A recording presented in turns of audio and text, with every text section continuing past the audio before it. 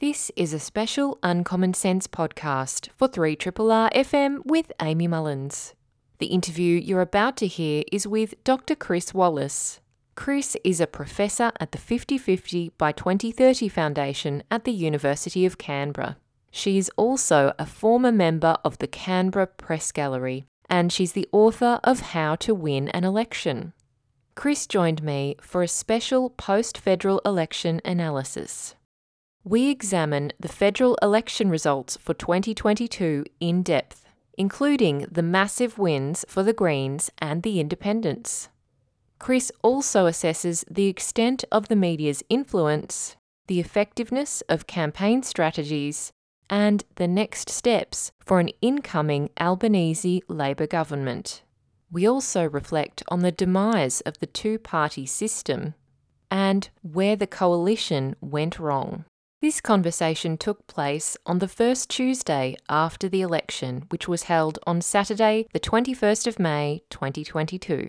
It is my absolute pleasure to welcome back onto the program Dr. Chris Wallace, who is a professor at the 50/50 by 2030 Foundation at the University of Canberra, also a former member of the Canberra Press Gallery and author of How to Win an Election. How very relevant for this conversation, where Chris is joining me to discuss the federal election results. As I mentioned at the top of the show, what a massive change and shift in politics in just a day.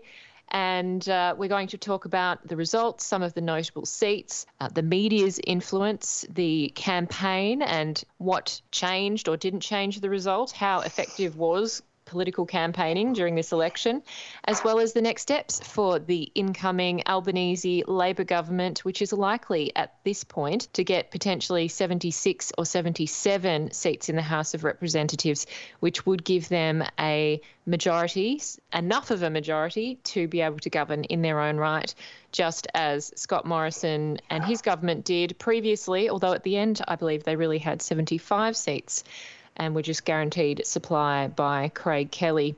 So I welcome Chris now. Hi there, Chris, and how are you today? Good morning, Amy. I'm still adjusting, to tell you the truth. I think, like many people, a certain neurochemistry has accompanied the Morrison years, one where we're all full of fight or flight neurotransmitters. And as that is ebbing away to a new neurochemistry normal under the Albanese government, I think a lot of people are feeling a bit slightly fragged, a bit excited, but also a bit kind of tender. We don't often, as kind of political analysts, talk about emotion in politics, but by God, this is a cracking example of emotion in politics, both as expressed through the ballot box and now in the wake of Labor's victory. I do feel that there's a totally different tone that's just swept through like a breeze throughout the whole of Australia, because we've already had the Albanese press conference, the first one, and we did see the Aboriginal and Torres Strait Islander flags already placed into the Blue Room where they weren't present before. Even the press conference just signalled a totally different tone. So it was kind of, I guess, for me, both shocking and refreshing to get an entirely non-combative form of politics, and one that wasn't deflecting and obstructing truth. It just felt a very straightforward, rational, easy thing that happened, which I feel like shouldn't be a big deal, but it seems like a big deal. It's a really, really, really big deal. A lot of people, including many journalists covering politics, I think, had forgotten that there are other ways to do politics than full-on, full-body combat politics all the time. The symbols really matter, and the coalition really understood that better than anybody in Australian politics. That's why things like the Aboriginal flag and the Torres Strait Islander flag weren't on the podium when Prime Minister Scott Morrison gave presentations. As Paul Keating says, change the government, change the nation, and it is literally true. It is like someone has flicked a switch, and the atmos in Canberra is completely different. And I just think around the nation there's a sense of the blood pressure dropping, except in a few enclaves like, maybe the Sky News studio and a few kind of grumpy journalists who have a lot of time and effort invested in their relations with the previous regime, who now have to start from scratch and rebuild, having reflected on, whether they were really being their best selves as journalists in the first place. So, yes, it's new, it's good, it's refreshing. It's the Albanese government. It is. And they did give it a pretty good shot, the Murdoch Press and Sky News After Dark, as we saw on Media Watch last night. It was pretty overt at this election. I know it is, at almost every election, but it seemed that at this election things were particularly pronounced, and also now the fallout, the shock that has occurred and the disgust and anger from some of the particularly strident commentators on Sky News, that is now very evident. Yes, it's been a supercharged election in that sense. And, just think about it for a moment. The people those kind of entities were backing were really literally in a fight for their lives, because this was an election. It was super important for the nation, a really pivotal election. But for the individuals concerned in the previous government, who now face the prospect of a federal ICAC with teeth being established, there were some very personal stakes involved in this election. And, of course, this is going to play out over the next couple of years because, as Anthony Albanese has said, Labor intends having legislation for a federal ICAC with teeth before the Parliament, before the end of the year. People like Helen Haynes, the independent from Indi, has already done a lot of work on this. The Centre for Public Integrity has done a stack of work. On day one, as Prime Minister, Albanese ordered that work on this begin within the federal bureaucracy in a serious way, not in a toothless tiger way as the previous Porter model had it. So, there's some really big stuff happening, not just symbolically, but actually for a few people in the previous government who might not have been their best selves, let us put it that way. Yeah, well, we will soon find out. And Chris, I want to reflect now on what we know so far about the results, because as I mentioned at the start of the show, it was, I think, something that no one really predicted in the full extent of what has happened. I think people thought the Teals ran a great campaign and that, surely Zoe Daniel looked pretty clear to get over the line. But, we've now seen multiple Teal independents get up, as well as some that aren't Teal, some like Dilay as well in Fowler, and another big scalp there being Christina Keneally. Could you reflect for us a bit on the results? Don't forget the biggest scalp, Amy. When was the last time you heard of a federal treasurer losing their seat? I can only think of a Prime Minister. Yes, that's right. But this federal treasurer, Josh Frydenberg, the Liberal leadership heir apparently losing his seat of Kooyong, is gigantic news and really has got very little attention compared to Christina Keneally losing Fowler, which I think is part of the ongoing hangover from the previous reporting frame from most political journalists in Australia. And there's a big kind of ongoing issue in Australian politics concerning polls. So, yes, uncertainty was heightened at this election around what was likely to happen compared to the last one, where everyone believed Newspoll that Bill Shorten was going to be elected, and then afterwards went, what happened? But since then, of course, there's been a great dissection of what did happen. The pollsters have tweaked their models, and they got a first run, I think, as we discussed a few months ago, at the South Australian election, where Labor's Malinowskis was elected Premier. And they proved pretty accurate. So I myself had a fair degree of confidence in them as we went into this election. And, they were pretty good. But the big thing about this election is the realisation that you can have a two-party preferred vote of whatever you like, but there's a million ways that can be constructed underneath in terms of the distribution of primary votes. So I don't think anyone, including the Teals, expected quite the degree of success they had on the weekend. I don't think Labor was expecting its primary vote to be quite as low as it was, and I think the LNP was hoping that its wouldn't be either. In our system, a preferential system, the two-party preferred vote is what determines government. Labor won it fair and square, but this parliament has a really significant crossbench full of incredibly talented and experienced people who are not anyone's mug, and I think it's going to be the most interesting parliament I think we've ever seen, as it comes to grips with both in policy terms and in terms of the practical politics of dealing with each other, negotiating and thrashing out policy that can actually get through Parliament on the big issues like climate change. I think it's just going to be absolutely gripping. I agree. It's really an exciting time to be talking about politics. And I think one of the primary vote points that I've seen pointed out, and it was certainly my thought as well, was obviously, as you mentioned, Labor's primary vote went down, and it was something that on the night the ABC as well as others just kept on hammering home, basically saying, Lee Sales saying, what did Labor do wrong, when Tanya Plibersek was quite excited that she would become a minister and they'd be forming government. And I think some people have made that point that, well, of course, when you have such a huge third party, group vote, primary vote, a lot of the Labor primary vote would have headed over to that third bunch of independents, Greens and others. Of course, some of that also would have been the Liberal primary vote as well. But it was just kind of, I think, something that was missed on the night was this focus on Labor and its deficiencies, which, of course, it wasn't a perfect campaign, but I think we were also forgetting that people were being strategic with their vote through that preferencing system, especially this election, perhaps as compared with other elections. I think you're absolutely right to an extent, never before seen in Australian politics.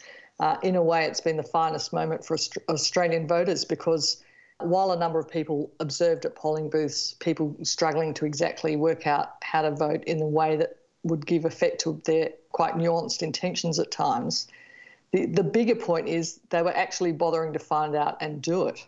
It was an incredibly sophisticated set of moves by Australian voters with probably a result that's going to be highly functional as it turns out. The problem in very binary two-party systems is there's not enough pressure for people not to take in a broad range of views on both sides of a policy, not just in a conservative direction, but in this parliament it'll be in a progressive direction. So I think it's a really intelligent vote by Australia. I think plenty of room for all parties to think about their positions. But Labor understands nothing was going to change, nothing was going to improve in terms of policy on the big issues, as most Australians want, unless they actually won government. And so that very clever voting pattern that Australians did to produce this exact distribution really does work in terms of creating a functional government with the pressure coming from the progressive side to make policy more progressive rather than more conservative, which of course has been the big pressure on Labor for the last, several years. So highly functional result, fascinating parliament. We've done minority government before if it comes to it, though I think Labor will end up in majority. It's going to be gripping. Yeah. And let's reflect on some of the seats. You've just mentioned Josh Frydenberg losing the seat of Kooyong, which is really a big deal because it does show that, as pretty much every commentator said, the Liberal heartland is gone and it's gone to independents and in some cases Labor. If you look at Higgins, Katie Allen, they're losing to Dr. Michelle Anandaraja. We've seen the Liberals lose to independents, to Labor and also to the Greens in Queensland. Could you reflect on some of the seats that you found particularly interesting and the results, the pattern of results that has emerged? This is the really, really, really big deal in this election, apart from the actual change of government, is the fact that the Teal independents really represent a kind of revolt by the middle class in safe Liberal seats, particularly middle class professional women. The LNP has just completely lost them. And I think people were really shocked as the weekend unfolded when the network started producing electorate maps of Sydney and Melbourne, showing that the richest seats in Australia, around the harbour in Sydney and the nice parts of Melbourne, all usually solid blue Liberal, literally blue ribbon seats for the Liberal Party, had all gone teal, stripped away by really high-class candidates backed by massive community engagement. And if you look at recent history, the forerunner of this phenomenon is, of course, Cathy McGowan and her successor Helen Haines in Indi, then Zali Steggall in Warringah. They have held onto their seats over time because they are really quality members providing really good service and representation to their electorates. They keep their seats. So if you were the, federal director of the Liberal Party now and you looked at what's just happened, you'd go, wow, are we ever going to get those seats back? Not literally, but at least for several elections because, Monique Ryan, she's just, the classic, excellent independent candidate, a paediatric neurologist, totally unafraid of anybody or anything. You know, she's dealt with life and death issues of an extremely high order all her professional life.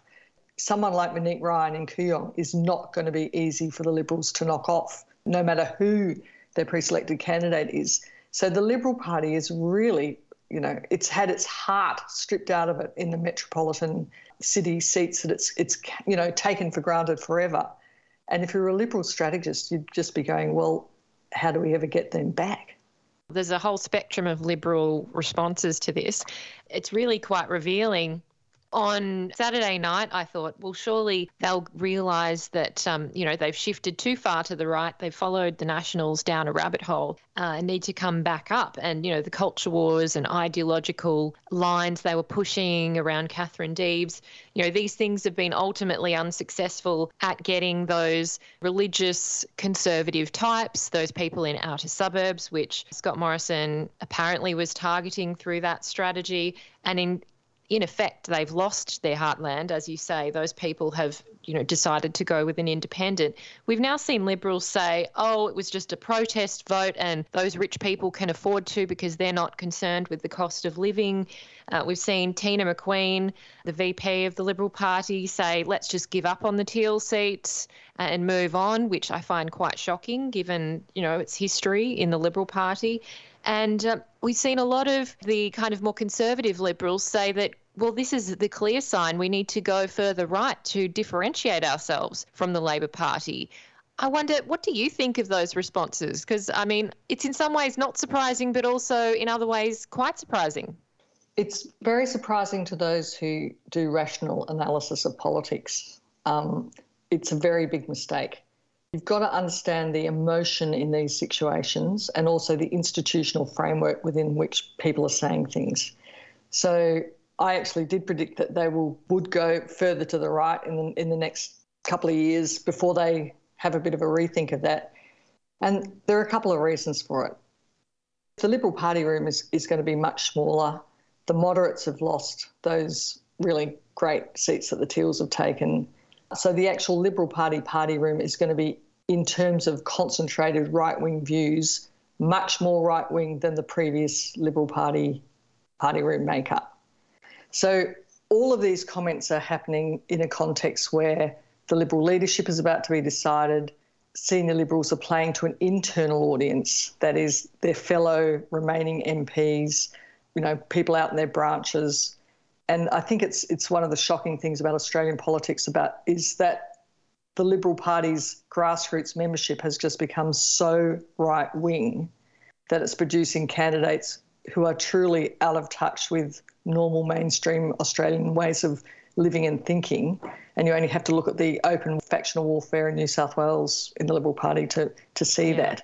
So while that analysis is rational, doesn't reflect the institutional realities on the ground in this historic, specific moment of the Liberal Party's development.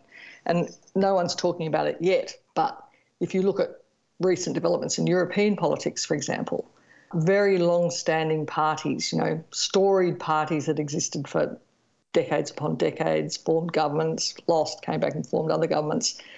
Many of these parties have just been wiped out. And the Australian Liberal Party has no lock-on continuing existence. You know, if it doesn't get its act together and broaden its membership base beyond often religiously motivated right-wingers of one kind or another, Pentecostals, Catholics, whatever, if they don't solve the problem of their base membership, start pre-selecting people who broadly reflect Australia and Australian values, you know, the real ones, not the ones Prime Minister Scott Morrison kept asserting we all believed in, you know, it actually runs the risk of disappearing. If you think I'm talking crazy, just reflect on the situation of France for a moment. Both on the right and the left, their traditional mainstream right and left parties are now just rumps in their parliament. The French president invented his own party, you know, of his own bat, reflecting pretty much just his own views, and has just won a second term.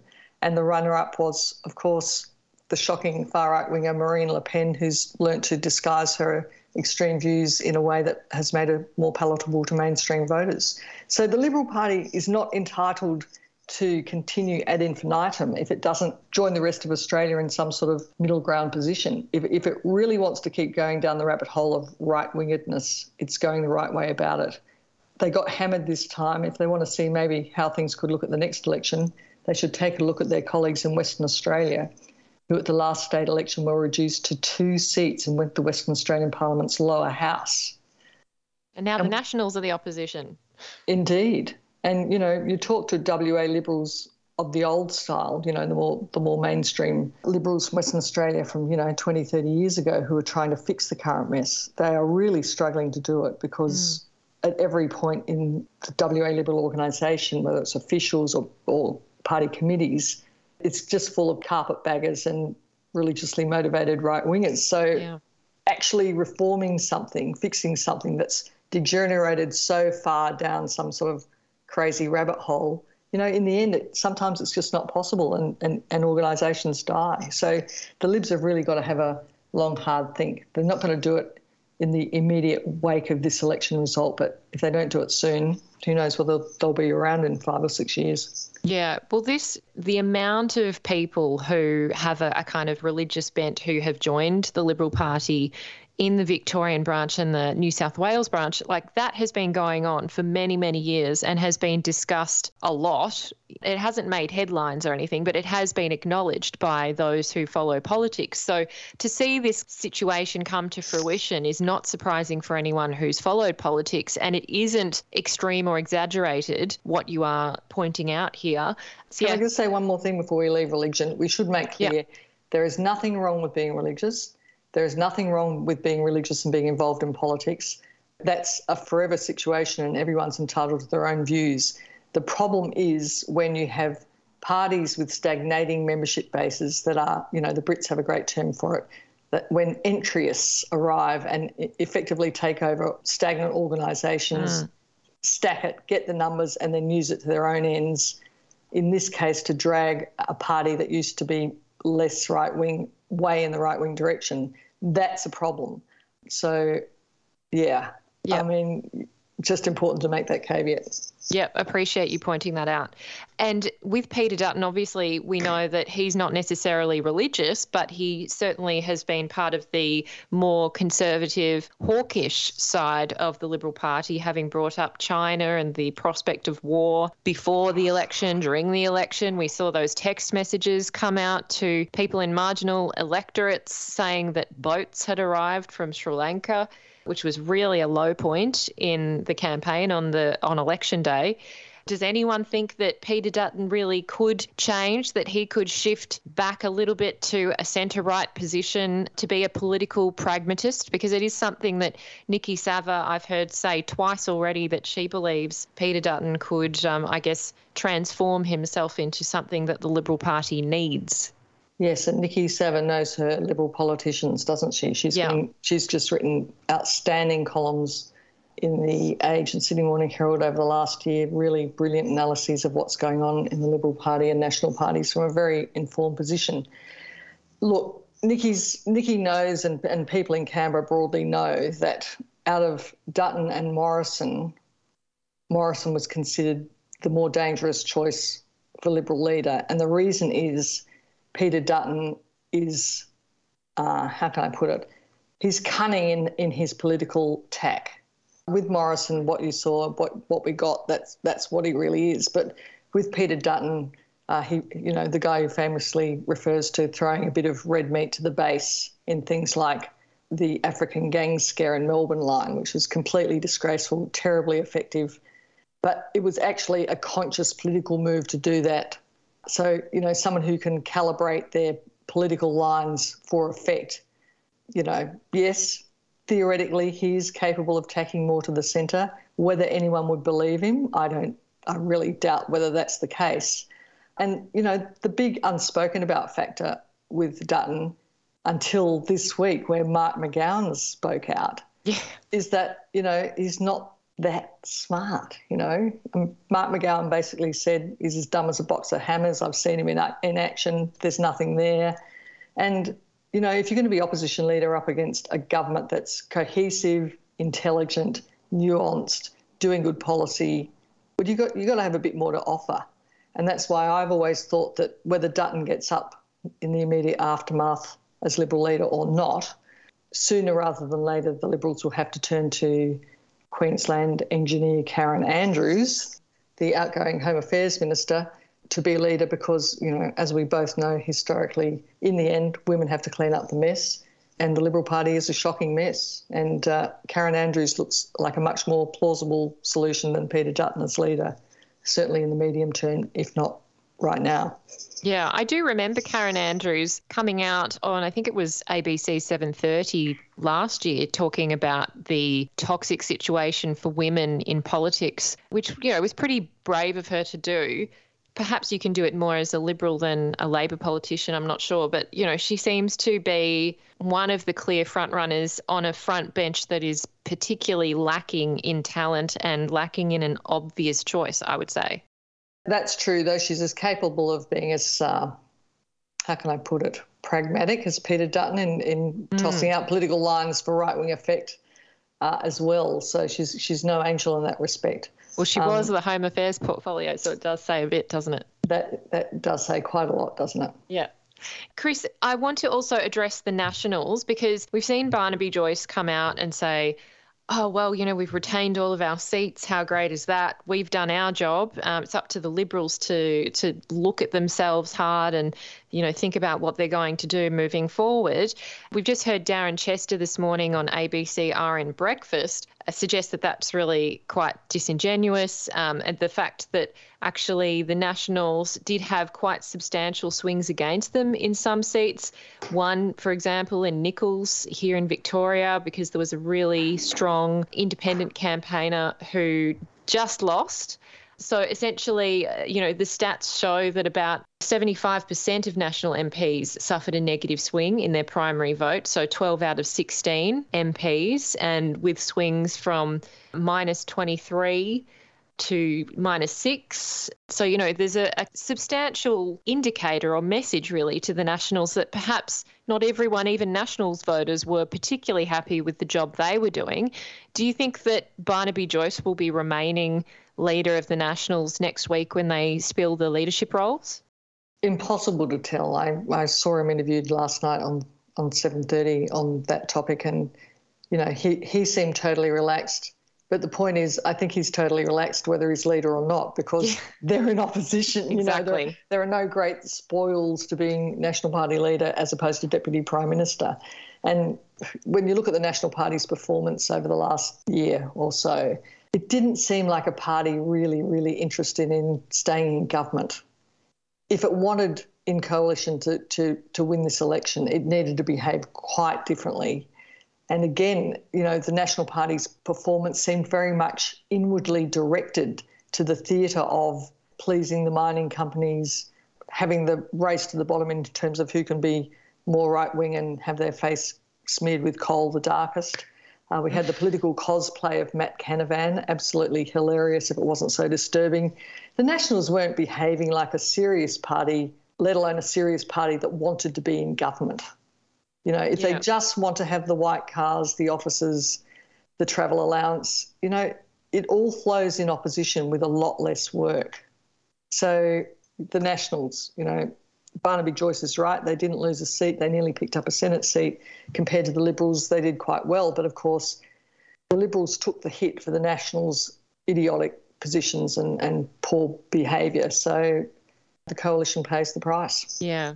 And we're really referencing, I think, one of the examples being net zero by 2050, which, we all knew their heart wasn't in it, but they really are showing that it really wasn't in it, with Barnaby saying that they would be reviewing whether they really support that anymore.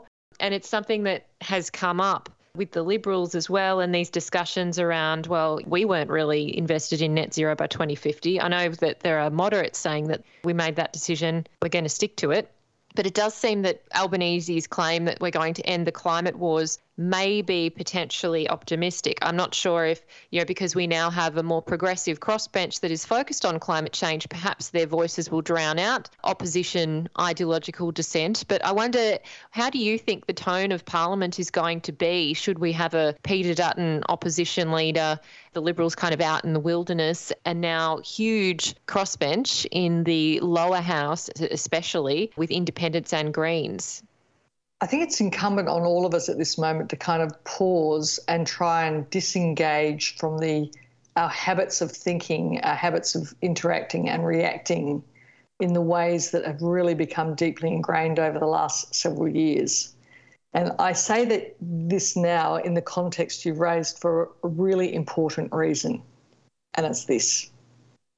Reality is moving so fast on the ground in relation to energy that the Albanese government needs to do something and will do something that the Morrison government could have easily done, which would have solved the whole problem.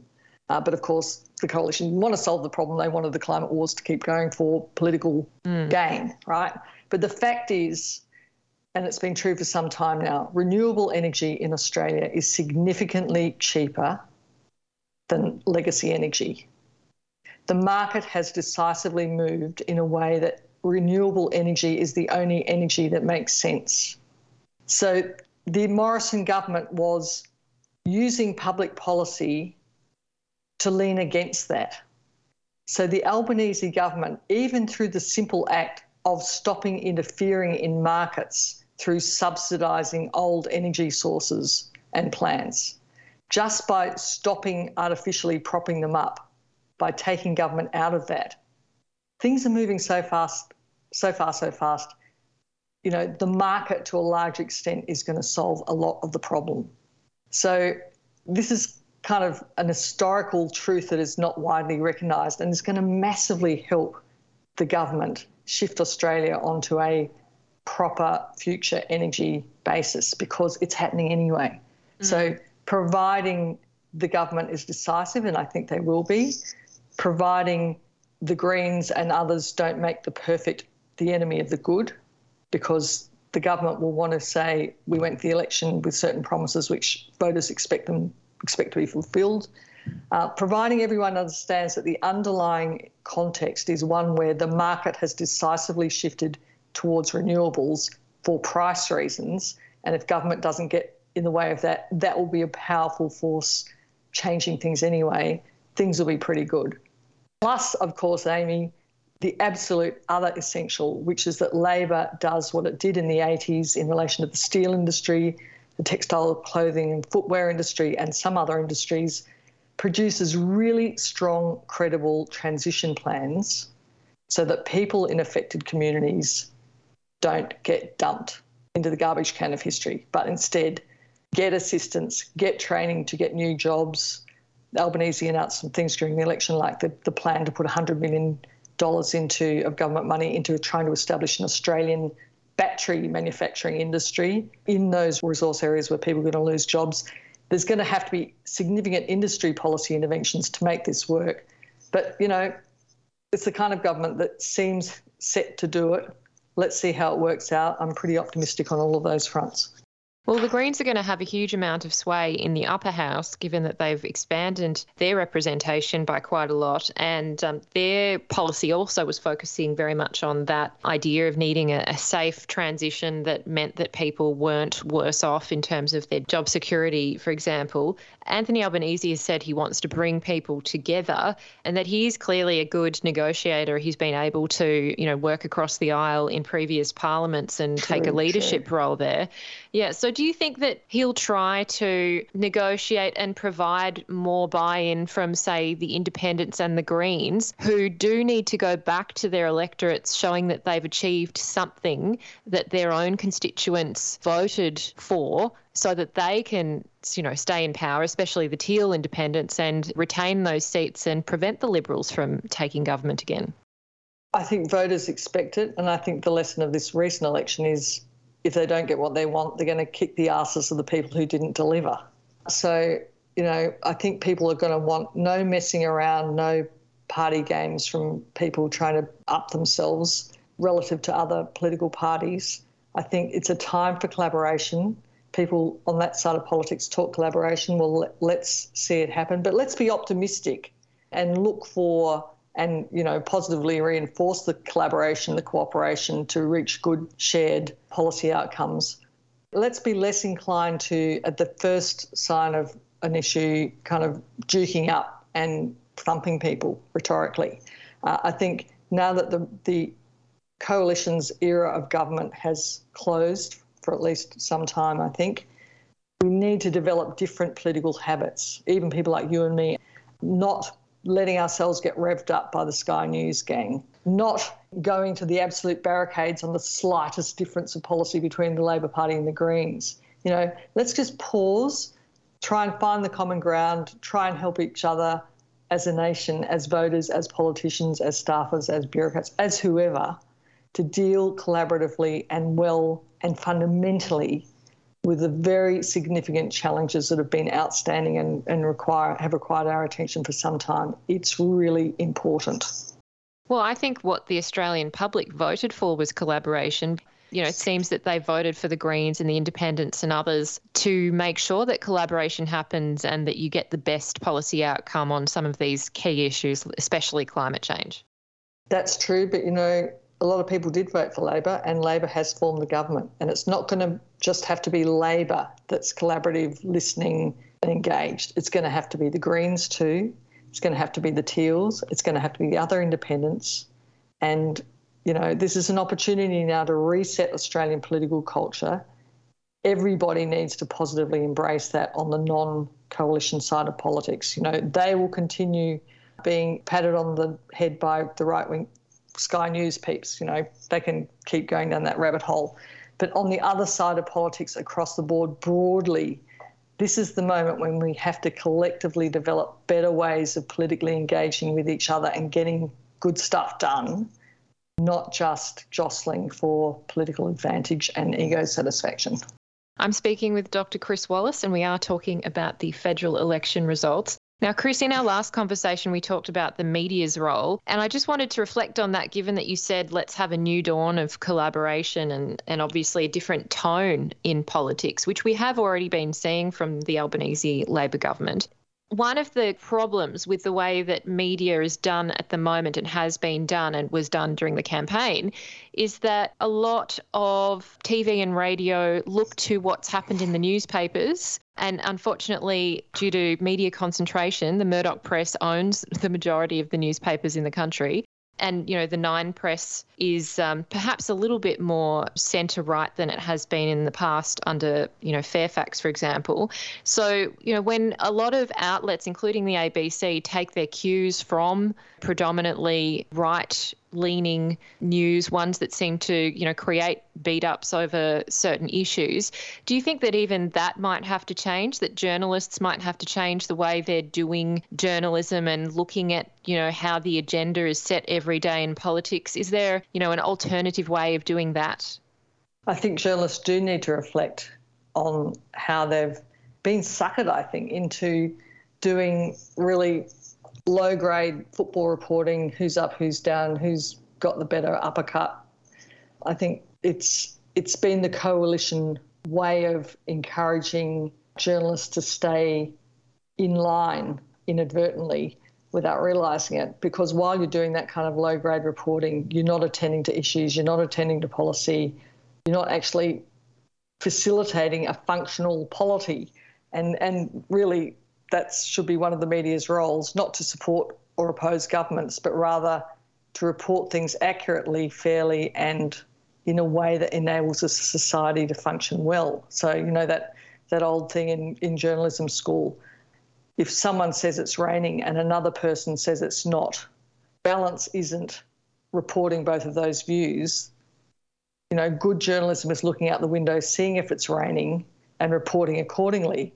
X says it's raining and they're right, Y says it's raining and they're wrong, or, you just don't even report them. So I think journalists are human beings. There are some fantastic journalists in the Canberra Press Gallery. There are others who have really just got way too cosy with the coalition. And I think generally speaking, as human beings, You know, you've got to be aware of falling into habits, into modes of thinking and operating and even reporting that aren't constructive, aren't fair and aren't decent. And I think all of the examples you just used about some pretty poor reporting standards are true, but I think the other thing that's forgotten, and I think it's particularly true in some ABC reporters over the last several weeks and few years, is that tone really matters. A careful, respectful, polite, decent question can also be a hard question or a hard point that you've just made. But when it's made with this kind of grudging, sneering, passive-aggressive tone, people get really tired of it. And I think many in the ABC don't understand that their biggest fans are really turned off by the tone that's evident from several ABC reporters and compares that is just not professional, not appropriate, and really needs to change.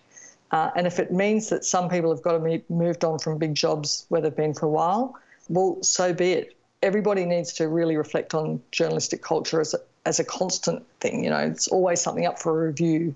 And I think it's not been noticed how the tone problem has become a big one, even in our favourite regular news outlets.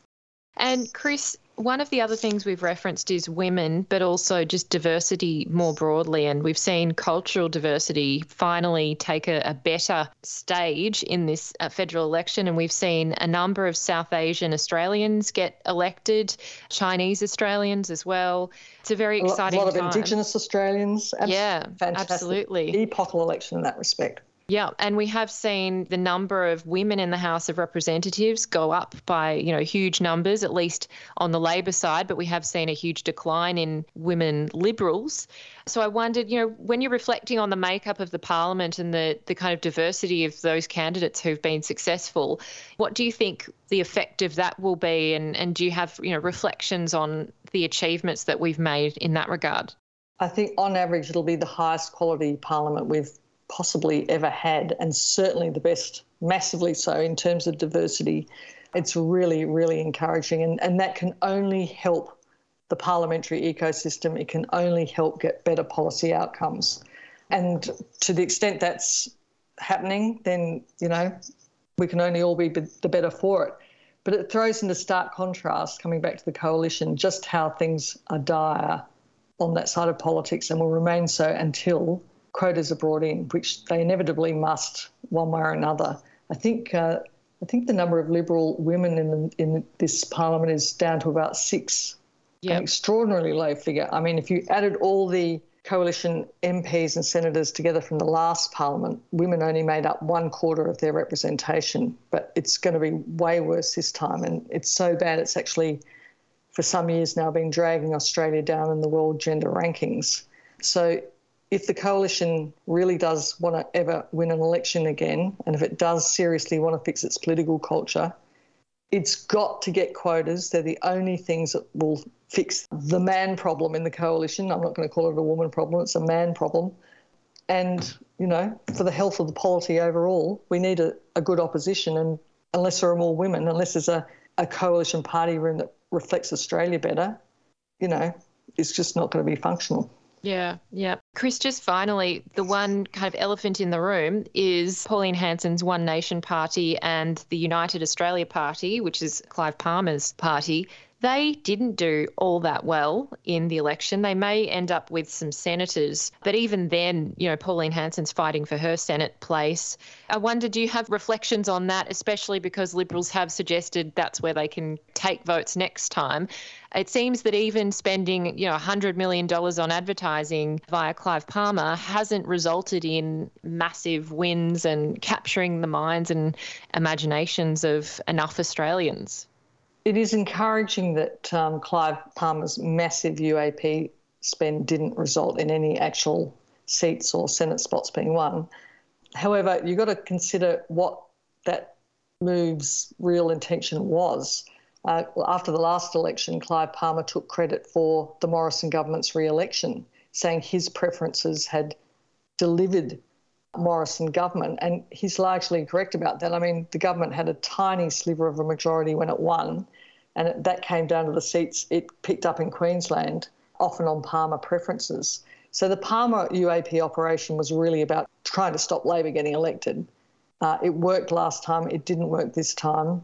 I think one of the things that this Parliament's got to think about is election spending caps and campaign finance overall. And this could be a really interesting area where the Teals and the Greens could make a big difference. I think campaign funding reform is not much mentioned, but should be as high a priority as a Federal Integrity Commission if we're really going to have ethical elections without the possibility of people, not every time with large amounts of money, but every so often, too regularly for comfort, actually buying elections.